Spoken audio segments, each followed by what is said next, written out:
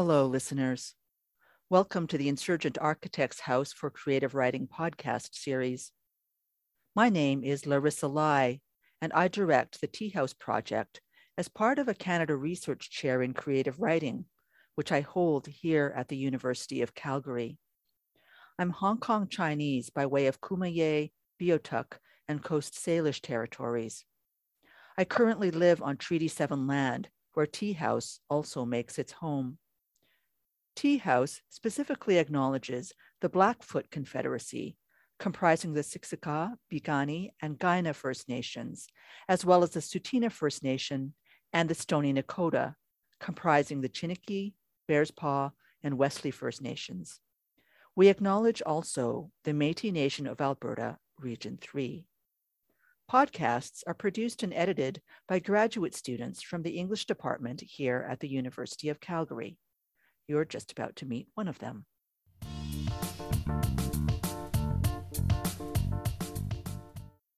Hello, and welcome to Tea House Talks, the Insurgent Architects House for Creative Writing podcast series.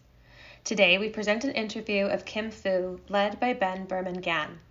My name is Amy LeBlanc, and I'm a research assistant for the Tea House Project at the University of Calgary. In this interview, Kim and Ben discuss Kim's short story collection, Lesser-Known Monsters of the 21st Century. They talk about editorial processes, how where you live affects what you write, community ties, and what's coming next. They also discuss the anxieties and opportunities that come with writing speculative fiction. Kim Fu is the author of the story collection Lesser-Known Monsters of the 21st Century, a finalist for the 2022 Scotiabank Giller Prize. Fu's first novel, For Today I Am a Boy, won the Edmund White Award for Debut Fiction and the Canadian Authors Association Emerging Writer Award, and was a finalist for the PEN/Hemingway Award, the Kobo Emerging Writer Prize, and the Lambda Literary Awards. Fu's second novel, The Lost Girls of Camp Forevermore, was a finalist for the Washington State Book Awards and the Ontario Library Association Evergreen Award. Fu's writing has appeared in Granta, The Atlantic, The New York Times, Hazlitt, and the TLS. Fu lives in Seattle, Washington. Ben Berman-Ghan is a writer and editor living in Mohinstsis/Calgary Treaty 7 land and home of the Blackfoot Confederacy, where he's a PhD student in English literature at the University of Calgary. He's the author of the collection What We See in the Smoke from Crow's Nest Books and the novella Visitation Seeds from 845 Press. His novel, The Years Shall Run Like Rabbits, is forthcoming with Woolsey and Wynne for spring 2024. His recent work can be found in Clark's World magazine, Wrongdoing magazine, and the Thames Review. You can find him at InkStainedRec on Twitter and inkstainedrec.ca.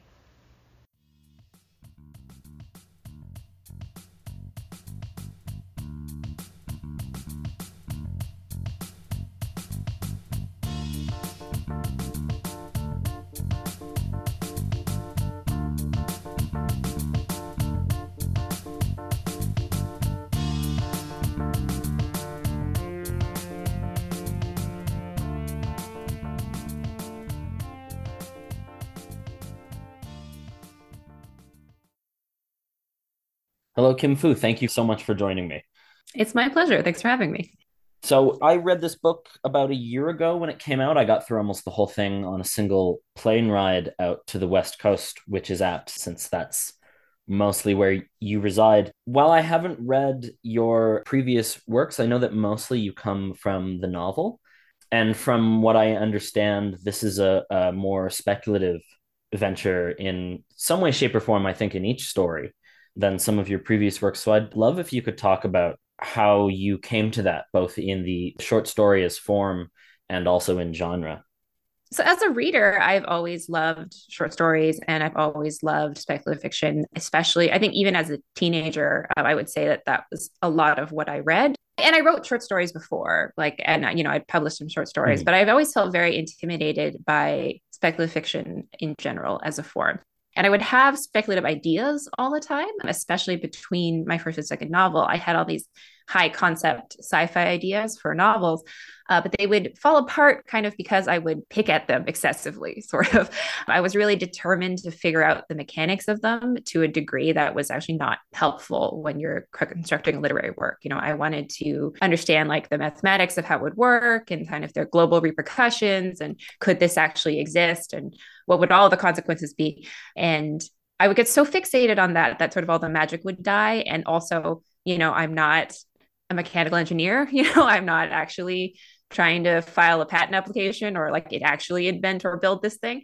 And so I would get stuck and fall apart, and I'd move on. And it took a really long time for me to accept that what I actually wanted to do was tell like these smaller, more human stories that are just set in these worlds that are just related to these machines, and that the literal realism of the machine is not as important as sort of the emotional realism of the story, that the story feels real, that the characters feel real, not that the machine is itself necessarily perfectly 100% plausible. I also think I held speculative ideas to a standard of originality that I would not necessarily for a literary idea.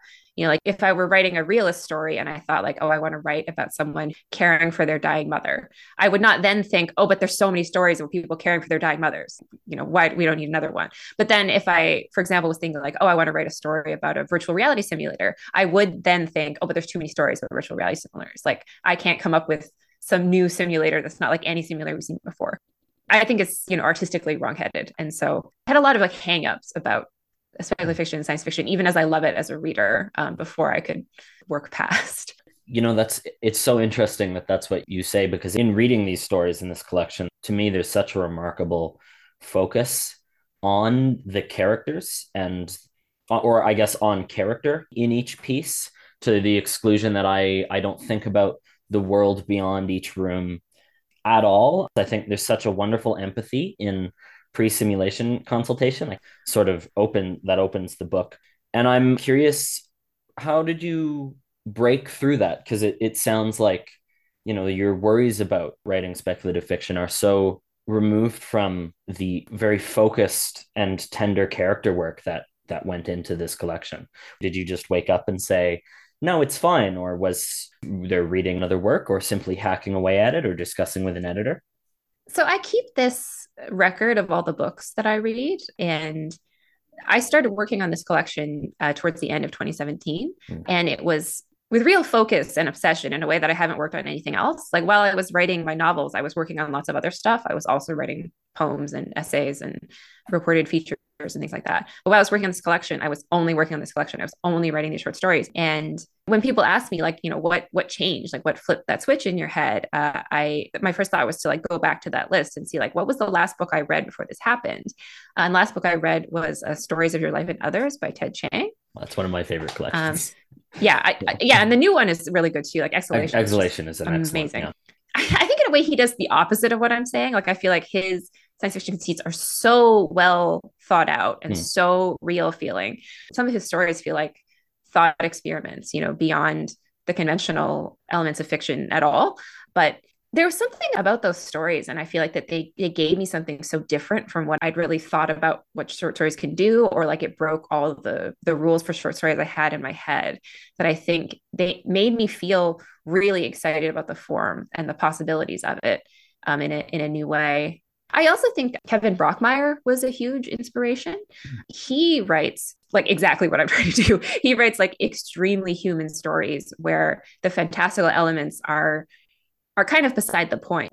They're just like his interest is so tightly focused on the human that the enormous world-changing event, that like now when you cut people, light comes out instead of blood. It's like what we're really talking about is like all these like human repercussions. And those are two writers that come to mind as being like big points of inspiration. Great recommendations. I'd love to see that spreadsheet. I really, really connect with that. I think it's worth noting too that this focus on character, and I don't know if hand waving is the right word, but acceptance that, the hard science of it doesn't matter, because it doesn't matter, really does, I think, help shift through all of the stories, not just the more openly science fiction ones. One that really, really stuck with me was Sandman. And do you remember Candy, the closing story, those two in particular? I've actually heard you say that you worried that Do You Remember Candy would be misinterpreted as a COVID piece. Which actually surprised me because that never occurred to me while reading it. Instead, what I'm curious about is I feel like several stories in this approach, I don't know if depression is the right word, but perhaps explorations of grief, and almost that the more fantastical elements are ways to externalize grief and depression and almost repression through your stories. I agree. I agree with that entirely. Like, I think grief is the major theme of the collection. I think when people ask me, is there a thread that ties it all together? I often land on grief. Grief as this sort of multi-directional, multifaceted thing. The way you grieve, not just for literal deaths, although there's a lot of that in the book, but also the way you grieve for the world you used to know or the world you thought would be. The life you were expected to have, or the way you grieve a relationship, the way you grieve like your child growing up and your relationship changing. And then I also think a lot of it is about the way there is no space to grieve, that being a real feature of our lives for a long time now, is that everything feels like it's moving so fast and the losses pile up so quickly, and you have to just kind of keep trucking. You just keep going. The emails don't stop no matter like what terrible thing happened today in your private life, and then also in the world at large. I think that emotion kind of permeates the whole book, the constancy of grief and also the lack of space for it. The emails don't stop would make just a horrifying motto to slap on the wall of everyone's office. It's interesting because I find with collections oftentimes there's a temptation to just slap a story title as the title of the piece, but I really like the title that you chose because it does feel like these lesser known monsters are not not always physical elements of the pieces, although I am scared of June bugs now. So thank you. Thanks for that. I'm curious about the process of editing this, since you said that you didn't work on anything else during the construction of this book. And I know that some pieces were published earlier in other forms, and I know that they took slightly different forms. I'll shout out another podcast. I actually just listened to #Climbing Nation on the LeVar Burton Reads podcast, and I thought he did a really excellent job of it. I loved that so much. What a surprise that the Reading Rainbow man did a good job of reading. But I'm curious if you weren't working on anything else, and I know that sitting in Calgary, so I'm holding a Coach House copy, but I know that you worked with Tin House on this. How did you approach the construction of the order? I don't feel that these were just written sequentially, but they all feel very purposeful, and I'm wondering how you approached that and how you constructed it. So while I was writing them, I had a vague sense that some of them were early stories, some of them were middle stories, some of them were later stories. The final story, Do You Remember Candy, and the final image of it, of a mother watching her daughter dancing in the snow through the window, that to me was always the final image of the book. Like as soon as I landed on the image, it's like this closes the book, even though that wasn't the last story I wrote. And it felt like once I had found that image, I believed in the book in a different way than I had up to that point, because it had this landing point now that everything could kind of point towards. But the specifics of the ordering, actually, a lot of that came from my editor at Tin House, Maisie Cochran, who told me that in the form that my manuscript had on submission, she felt that the gems were hidden, sort of. It was her idea to put a pre-simulation consultation first, which I think was absolutely the right call. And I can't imagine another way now. Neither can I. But I think at the time, the reason why I resisted putting it at the front, or why I hadn't put it in the front, is because to me, it was such a strange story in so many ways. It's the only story that is formally strange. Like the entire story is dialogue there, and there's no dialogue tags. It's just this floating dialogue with no other information. And I felt like I worried that it would be, dauntingly weird to some readers, or on the other hand, that it would overpromise, formal inventiveness that does not continue through. And she felt the opposite. She felt like this is the story that calls the right reader. Like the right reader opens the book, they read the beginning of this story, and they're in or they're not, and the readers you want are the ones that are in right away. And this idea of like lead with the weirdness and like pull in the readers, who that's what they're looking for, had not occurred to me, and was like completely correct. That's really wonderful. I find a lot of writers with short story collections sort of do talk about the initial worry about finding a mass audience and then realizing that it's more important to find their audience. Mm-hmm. Although this has found a mass audience, which thrills me because it's very frustrating when I've read a book and no one else has it. I can't talk to them about it. Going beyond simply the ordering and the structuring, I'm curious about some of your types of characters. Really, I was struck with the way that you write characters throughout age. The children in Liddy First to Fly versus, sort of the crushed by capitalism adulthood of Junebugs or Sandman. And but it never feels like it's coming from a voice that's not yours. So in particular, because I find a lot of people can't write kids, including kids. I wanted to ask about Liddy First to Fly and sort of where that came from and how you found the voices for that. I have a real fascination with that exact age. I think I have to, in a way, push myself to write things other than children that exact age, like that, like cusp of puberty, like early adolescence age, because it's such a weird time. One of my nieces, she went to this ballet school where the kids come out by age. So it's like you watch, like when you at the recital. So you watch the 3-year-olds dance, the 4-year-olds dance, the 5-year-olds dance, on and on and on until you're like in the high school age kids. And up until like that exact point, like until they're like 9 years old, the kids all look kind of the same. They're all about the same height. They're all like more or less able to do the same things. And then there's this explosion in difference at that point. Like they're all extremely different heights, extremely different abilities. And the reality is that they're really different in like physical and mental maturity. So some children around that age are very, very naive and easy to manipulate. And some of them have like incredible powers of manipulation already. And so they create the most like strange social dynamics and worlds amongst themselves. I also feel like it's this age where they're losing their ability to play pretend. They're losing their ability for imagination to feel just as real as the real world, which also has all these strange results where I feel like they're trying to understand the real world, but they're still kind of making up parts of it to like patch over the things they don't understand. And so to me, it's this period of time where it's like every single day and moment is like filled with conflict in a certain way and filled with newness. Where I feel like when I write about adults, I'm often glossing over huge patches of time. And you like construct a story by like picking out the moments that matter over as long a period of time as you need, right? Like you would write something like 3 years later, which I would never do in a story about a child, right? A story about a child, I feel like is really, really immediate in a way because their whole lives are really dramatic to them in a moment to moment way. Brushing your teeth for 2 minutes as a 12-year-old is an eternity. Yeah, exactly. Exactly. But as an adult, I feel like whole days can kind of vanish, right? Years. Into sort of sameness. Yeah. Yeah. I know one of your previous books is with kids set this age. That's on my to-do list once my semester ends. Because I love the way that you write. You write, I think, that sort of middle school age with such a, I guess, rigor that I find a lot of people either make children just silly or little mutants speaking in adult voices. So I really love that. I think bouncing off of that directly, it's interesting to me that you say that you would be comfortable with huge time shifts through stories with adults because I there's some in this book, but there's also Climbing Nation, literally a story titled 20 Hours, Pre-Simulation Consultation. Obviously, there's several stories that take place in a really tight sort of time frame. And while this isn't like an action book, you have such a wonderful sense of tension and pacing. And, sort of going off of the opposite of how you write kids, because your answer had a lot to do with time.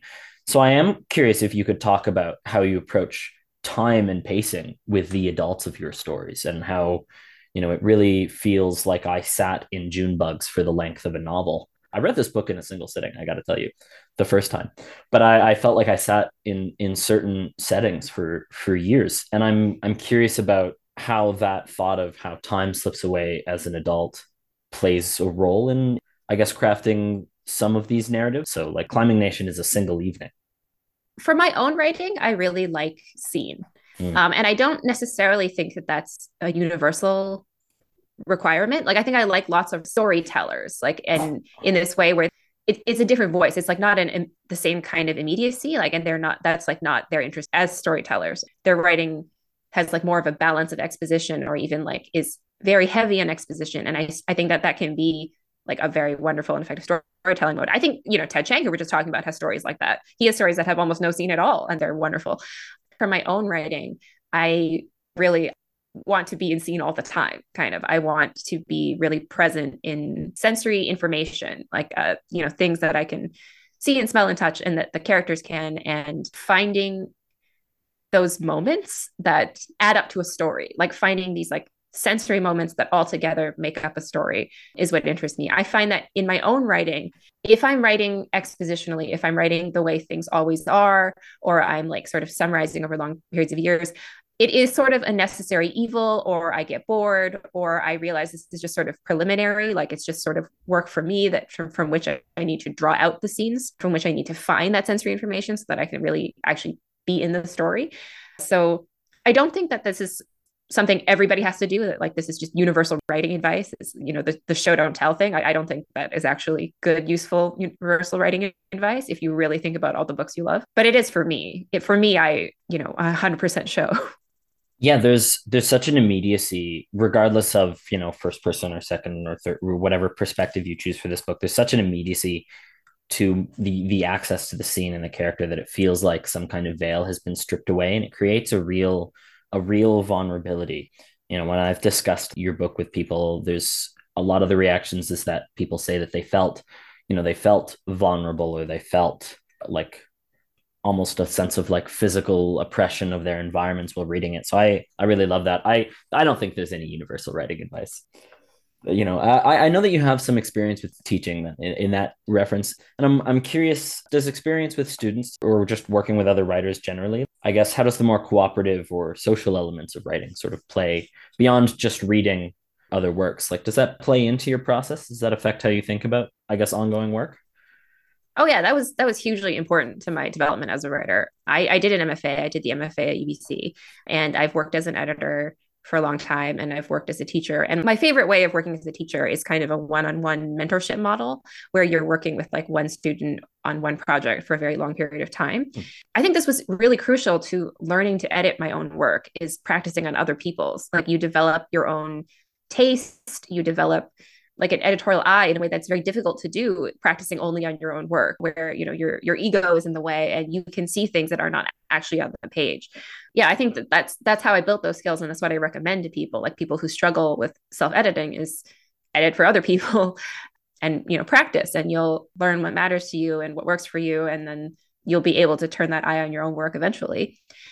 But yeah, just like on a personal level, I feel like the community aspect has been like the part of my career I have enjoyed the most. When I feel like when I go to literary festivals and when I do events, like I love connecting with readers and with the public, but I feel like getting to meet other writers is like very often my favorite part. And I feel like I love supporting other writers, and other writers have been so supportive of me. Like I feel like they've helped build my career in a really concrete way. And I think that's my number one advice to people all the time, is to build community in a genuine way, like to support the work that you're excited about, and to tell people about all the books you love, and to go to their readings, and to like, help people out and share opportunities. Like whenever something comes your way that, you're not able to do, like suggest other writers, or, pass on these opportunities, and just like be, a good, like, literary citizen in the community. I feel like that it's not only that it will help you in a mercenary way, even though it will. It's also, it's just like I think that's like the most satisfying way to live, and like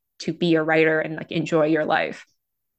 That's such a wonderful answer. There's been a lot of talk, I think, lately about the need for community in writing, and how to maintain that if certain infrastructures go away. Also, I love that answer personally, as someone whose writing really developed through being an editor on student magazines. So I feel correct now. Thank you. You mentioned sort of transplanting, you starting at UBC and now in Seattle, and I'm actually curious, in touching on that sense of community, as someone who has lived outside of Canada. It's very cold here in Alberta today. Did that sense of community differ as in operating in the States? Did you feel like you had simply access to more, or do you feel like you've connected to like different scenes or different communities, I guess? I feel like in the US, my community is more specific, maybe. Hmm. Like I have a community here in Seattle of professional writers who are Mhm. like my close personal friends. And I do have like a broader professional community as well. But it is sort of based in Seattle, and also based in kind of the non-New York, non-Iowa world, I guess, where it's important to me to like be like part of the community here. Like I moderate a lot of events for other writers when they come through town or other local writers. You know, like I'm known at the bookstores as someone that is willing to do that. And that's, you know, that's something I enjoy. But I feel like Canada has always felt to me more like genuinely one community at times, sort of. I feel like there's a way in which like everyone knows everyone in a way that I guess is just not possible in the US. And they never forget you. I feel like, you know, when I go back, they welcome you back into the family straight away. You know, I feel like, you know, my experience has been so particular. Like people ask me about this a lot, and I feel like I never really have a good answer. I feel like I think that's a great answer. It reminds me of that joke of in Canadian literature, there's actually a single $5 bill that each person gets like a couple minutes with, and then we take it to the next, and then we go to the same event the next week, and we pass it along to the next person, and then in a few weeks it comes back to us because it's just one room of people. That sort of reminds me of that. I think that's a great answer. I want to move back to the text of the book just a little bit, and I know I said no action earlier, but there's at least one image of someone being shot in the back of the head. So I actually wanted to ask you a little bit about your approach to violence. And I loved 20 Hours and I loved that approach to it. But beyond the speculative aspect, what struck me is that the characters are so reflective about what different kinds of violence means. Like, you know, they say like poison means I don't want to hurt you. I just genuinely don't want you to exist for a while.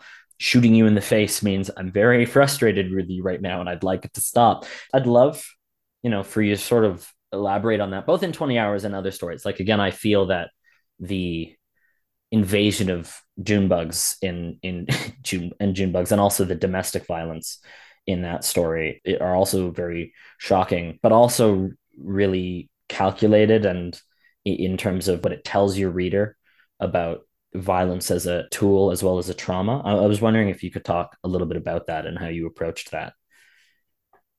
I think comparing those two stories is especially interesting. For June bugs, I feel like the violence is very like slow and gestural. You know, the violence consists of a million tiny gestures that build to undeniable violence, but even that undeniable violence happens sort of second by second. And I think it was important to me that violence, I think, felt extremely real and extremely visceral and like zoomed in really close into that moment because it's the real part, I guess. You know, it's like the analog to like the fantastical aspect, which is the bugs. You know, it was really important to me that this dynamic felt real and right. Like it felt accurate to the way that this would play out between these two people. I think the violence in 20 Hours is comical often, right? And it's very extreme and it's very harsh and quick. But I feel like the impact of it on the page is supposed to be kind of like bracing and immediate and then gone. Because I think there it's serving what I think of as the monster function. I mentioned Kevin Brockmeyer earlier, and he was talking about how he had wrote a story back when he was a student that had no ghost in it, but he had a professor say, this is a ghost story. And something that helped me a lot when I was editing this book is to think like every story is a monster story, even if it had no monsters in it. And to me, what a monster is there's an element of the story that is so big and so weird that it provides a point of focus for the story in a certain way. And it has elevated all of these murky emotions or murky ideas into something concrete and manifest that we can actually look at. And for me, it was this body printer allowed them to, you know, for these feelings that you exist in every relationship, right? If sometimes you're like, I just wish I had the house to myself right now. That kind of feeling, to turn it into like a violent impulse that you could act upon, right? It's like that kind of escalation is like, now we can really look at this feeling, right? If we've given it this concrete form, you know, we can see it much more clearly. We can talk about it in a new way. So yeah, so I feel like the violence was functioning very differently there. And so like the writing necessarily had to be very different. I love 20 Hours. And that's also interesting that you say slow versus quick cuts. I know I mentioned earlier that some of your stories I feel like I lived in for years. And that's a great example, actually, because for me, you know, like I said, like June bugs, I really feel when reading it, I feel like I'm there for so long, and the anxiety that you feel for her, not necessarily pity, but I think anxiety is the right word. That anxiety and that fear that you feel for her is just endlessly mounting. Whereas 20 hours, it's not about length, but it feels like these quick, shocking cuts. That's such a great insight into how you approach pacing. Moving from there, you've talked a bit about the sensorial, and I really want to stay on that because I think that's one of the great strengths of this. So from violence to sensation, and I like linking your texts. They're all in a book together for a reason. So for me, coming back to both Sandman and Do You Remember Candy, those are both stories, to me at least, that make the reader feel the world on their skin. I'll admit that when reading Sandman, I kept thinking of it as almost like a weighted blanket that goes inside you. So from that, the experiments within Do You Remember Candy, and how she creates the sensations. And especially in Do You Remember Candy, I remember being like, I wonder if the author tested some of these, because I truly do taste an egg in this scene. So I'm just curious about how you thought about or externalized these sort of sensations against the skin. My guess is that you didn't actually encounter the Sandman. I'm a lifelong insomniac. And so I've thought a lot about how to express that experience to other people. I've always wanted to write about it and kind of couldn't. I feel like it took me a really long time to land on exactly how to express the experience of really long stretches of sleeplessness and what that does to your mind and your body and your experience of the world. And also the kind of new agey wellness fight of like sleep hygiene and all these things that will help you, that really, for me at least, it's like it did not actually help. It just made you feel bad. Like it made you feel like, oh, like it's your own fault because, the reason you can't sleep is because you haven't behaved in this perfect prescribed set of ways. And then I think with Do You Remember Candy, like I live for food, like very, very true. Like this is sort of my number one reason to be alive when I really think about it. And I love to eat and I love to think about food very, very deeply and to experience food really wholly, like with like my whole body. And so I think these are both things that I've been thinking about a lot and I think about in these terms as I'm living my life. I think those two stories in particular, they are connected to poetry. I publish a collection of poetry. I write less poetry these days. I realize, like, I feel like my attention is turning more and more firmly to just fiction. I also write less nonfiction these days.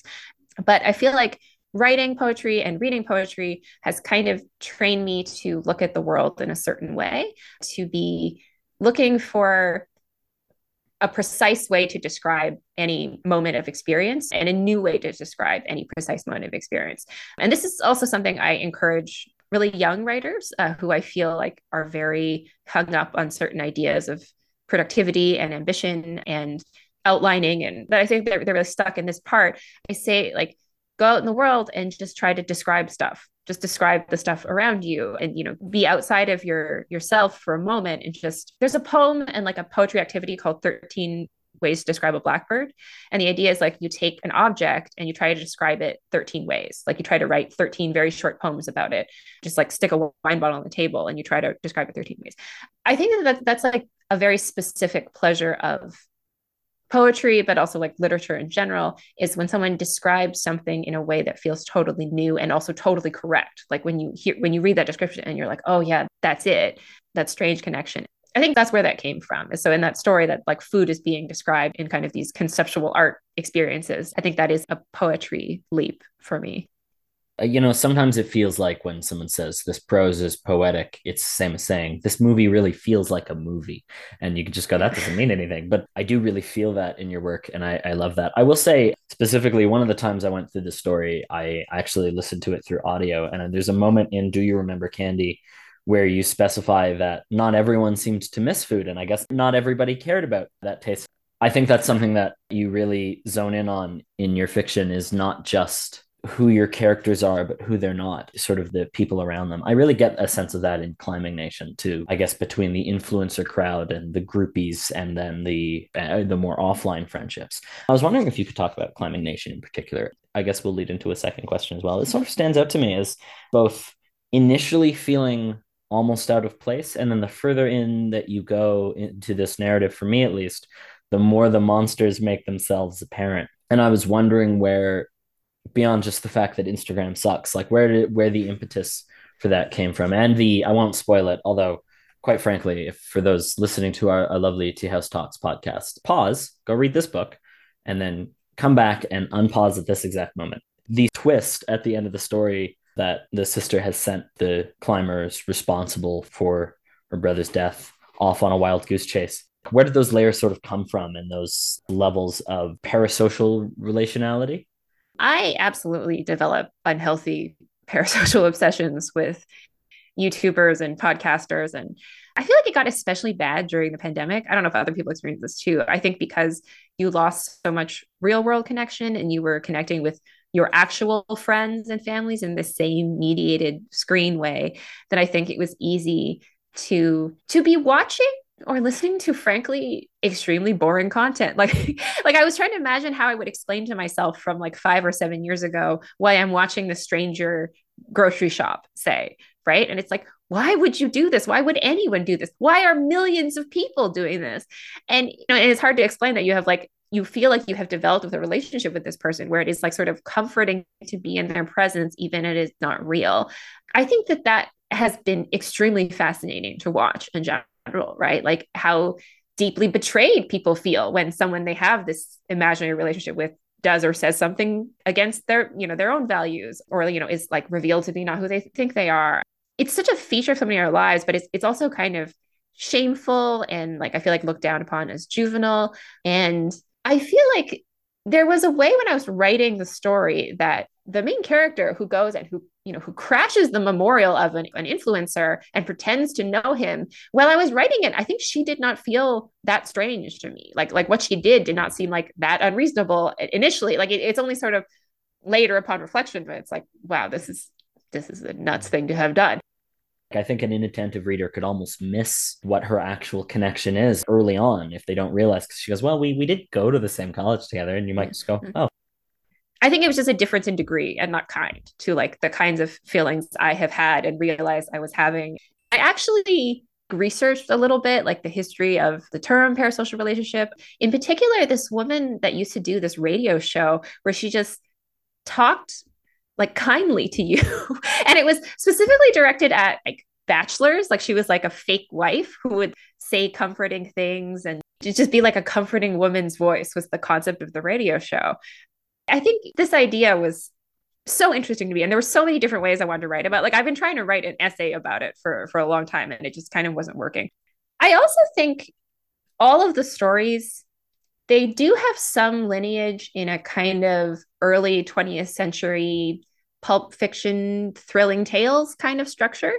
And a lot of those are fantastical or sci-fi or have, those elements. But some of them just have this kind of twisty, plotted like cruelty that is fun and shocking. And I feel like it's structured sort of similarly to the way #Climbing Nation is. LeVar Burton's reading of it was really interesting to me because I feel like the way that they audio produced it made it feel like sort of a parlor drama, like which I had not thought of before. Like this kind of early 20th century story where everyone is in like one living room and someone in the room is the murderer, like that kind of story, which I hadn't thought about it in that way, but I was like, oh, that's exactly what it is. And I feel like that reading and production of it made that really, really clear. There used to be this adult story time at the Seattle Public Library that I would go to, where one of the librarians who has like this amazing voice, he would read short stories that were now in the public domain that were from these like magazines from like the early 20th century mostly. And this was the style of story that I really, really enjoyed. Even though I've listened to the LeVar reading, I never thought of that. But now that you've saying that, I'm going, oh, it's Clue. I do love the way that you play with genre and form in that way, like a locked mystery, like Clue style whodunit, but maybe with less running around. I'm curious if that's something that you would look more to in the future of playing with form outside of not simply genre, but other ways that you can twist those tropes, because those early magazines were, as someone who's read like going from Asimov's to like Astounding back to the beginning, because that's what my life is. Do you think that that's something that you would approach more purposefully, is grabbing those sort of like classic formats and twisting them this way? I think I can't think about that stuff while I'm writing, especially in the early stages. I think it's a useful thought to have while editing, like to give focus. And also, like, I feel like when you get stuck editing or you get stuck in like a rewrite, to have kind of those structures in mind and to know that they exist and you're playing with them or they can sort of guide you forward. But I think for the early stages of writing, it has to be kind of by osmosis, sort of. Like I think I have to read a lot, and absorb lots of forms and lots of structures and different modes and genres of storytelling. And then it'll kind of come out naturally. Like you write what you write. And then I think later thinking more explicitly about form can be helpful. And I'm in that phase right now of like trying to write truly from scratch, something completely new, first draft, first pour. And I feel like I've forgotten how awful it is in some ways. There's a lot on grief, and not only of death, but of relationships in this book. And the way that I always think about it is that the end of a manuscript is like the end of a relationship, and you have to like grieve it for a little while, and then you have to panic because you don't remember what it was like to go out and have to meet new people and start that again, because you've been in this relationship with this one work for so long. I want to actually stick on editing a little bit. Other than the order of the stories, what transformed between manuscript and book? In this fantasy was in the 2019 advent, or maybe the 2018 or 2019 short story advent calendar. And it changed quite a lot. I feel like it was much weirder and more impressionistic in its short story advent calendar form, where I feel like it was too inaccessible. Like I think there was something at the heart of it that I wanted to say that only I could see in that form. And I think, the editor, Michael Olson, just sort of enjoyed the language of it, enjoyed like the images of it, enjoyed it that way. Like what an interesting sort of tone poem thing you've made, right? But I think the thematic core of it was lost. And I think a lot of people felt that way, like who read the book. I think this was like a lot of people's least favorite story in its manuscript form. And in a lot of ways, it was my favorite story. And so that was really helpful, actually, is like realizing that a lot of what I wanted wasn't coming through, and to think about making specifically like the theme of the poor narrator being so different from the version of herself in her fantasies was getting lost, because I feel like I was trying to do this like slow unveiling of the narrator where I think that she needed to be a little clearer from the jump.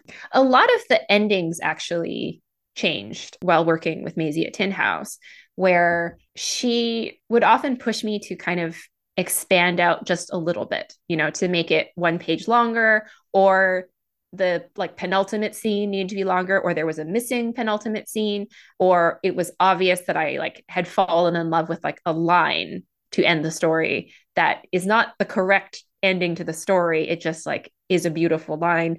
My experience with Maisie was like very different than I had previously had with editors. We talked on the phone and it was very open and generative. Like she would say very like, what if this happened, which I've never had an editor do.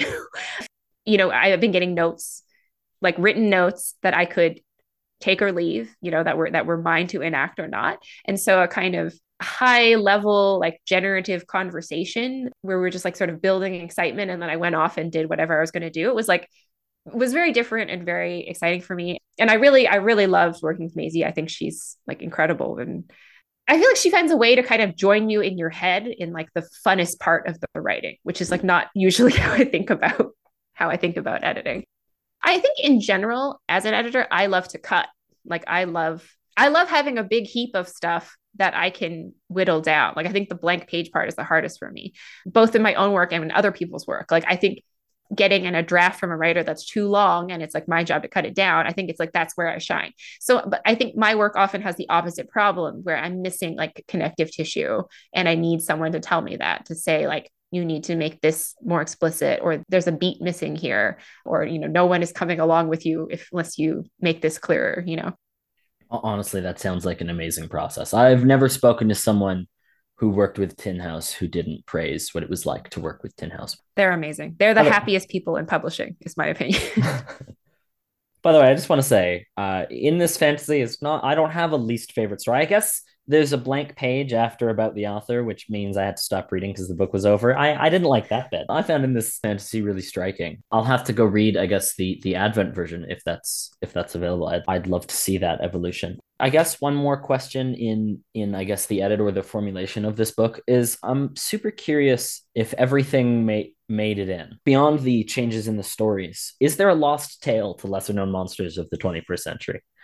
Was there anything, in publication that didn't make it all the way through?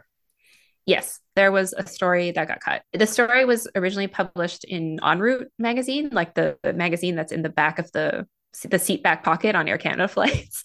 They did a fiction project one year, and I was I think they did a summer and a winter, and I was part of summer, where they commissioned a bunch of writers to write stories under very, very specific parameters. Like the stories had to be a specific length, they had to be about a specific Canadian place. They couldn't have swear words in them. There were all these really, really specific parameters about what the piece should be. The story I wrote, I like, but it was in the second person, and it was like kind of a ghost story. And it was also a story about domestic violence that kind of alluded to the domestic violence in a way that was, family friendly enough for the parameters of the magazine. But it did not fit in the collection. And it was a story I really liked. And so I kind of kept trying to jam it in there. But that was everyone's reaction all along the way. My agent said it didn't fit. Her assistant said it didn't fit. And I said, like, no, leave it in anyway on submission. And then Maisie at Tin House said it didn't fit. And then I was like, well, what does everyone else at Tin House think? And everyone else who read it said it didn't fit.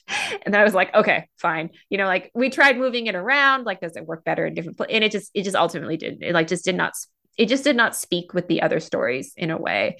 And so it had to go. I actually can perfectly imagine saying, what does everyone else at the publisher think? I wanted to ask the absolute worst question that you can ask a writer after they've had a book out, which we've already alluded to.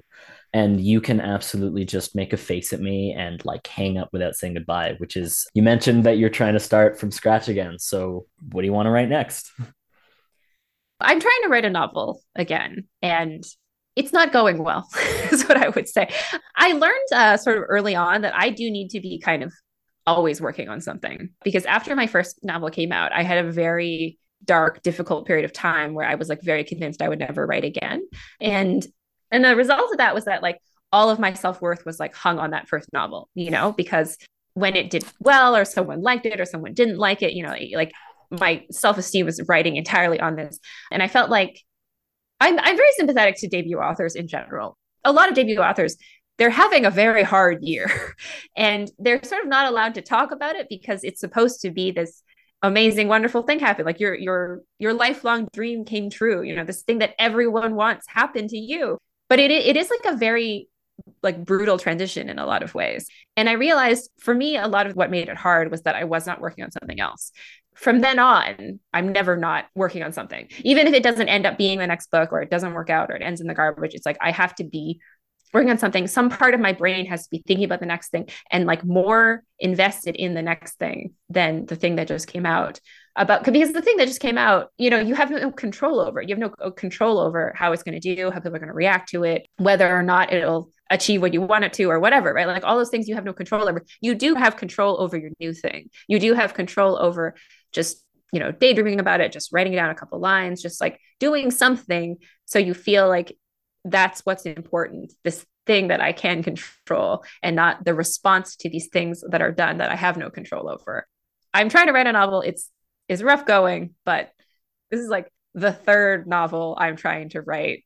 Like I've thrown out a lot of material this year because the ideas were not quite right. I was writing a novel about something similar to Meta. And then I feel like the situation with Meta got so ridiculous. I was like, I cannot outdo what is actually happening in reality. And I just tossed it. I was writing something about video game designers, and then I read Tomorrow and Tomorrow and Tomorrow, and I thought like, this is what I was trying to do, and I feel like she's done it so much better than I can. Like I'm moving on. But yeah, I'm working on a novel. That was a lot of words to say. I'm working on a novel. No. That was good. That was also good because you also answered, a question which I never asked, which I didn't ask the kill your in a broader sense. I didn't ask like the kill your darlings question. I think we could build a wonderful library exclusively with pages thrown away by good writers. They are all going terribly right up until you hit the end, and then it's done. And then that one was the best one. And then you start the anxiety about the next one.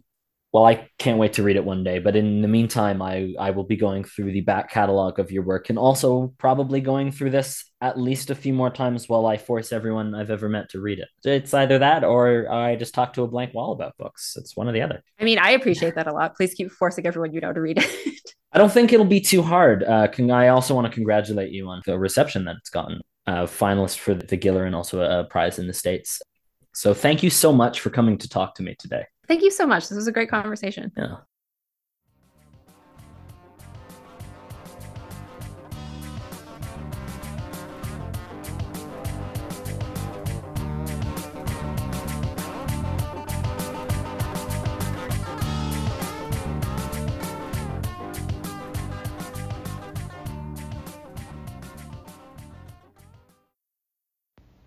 We hope you enjoyed this interview of Kim Fu by Ben Berman Ghan.